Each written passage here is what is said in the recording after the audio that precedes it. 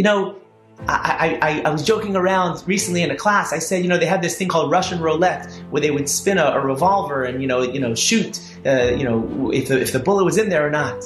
I said, why can't we take our phone and just spin all the contacts and then just stop on one of the contacts? Yeah, that's the person I'm calling, randomly. Hi, how are you? Do you need something? No. We just haven't spoken in a while. I wanted to call and say hello. What would the world look like if we all did iPhone roulette or kosher phone roulette and we just picked a name to say hello? What would the world look like if we all, after this is over, are still walking down the streets, calling people, calling out their names, waving to them? What if we continue to knock on people's doors and say, I don't need anything, I just wanted to come say hi? What would the world look like then? It'd be unbelievable. We have to stop looking at other people as other people, but rather as one of us, even if they're different.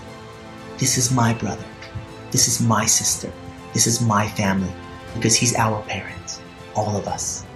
Hashem wants us to see each other as brother and sister, and we got to do it. And the way to do it is to stop treating each other like strangers. Let's take upon ourselves to never walk by somebody again without saying hello. Let's just make it a point, even if we think it's strange, even if they think it's strange. Let's break down the barriers. Let's turn God's Klal Yisrael into one big mishpacha.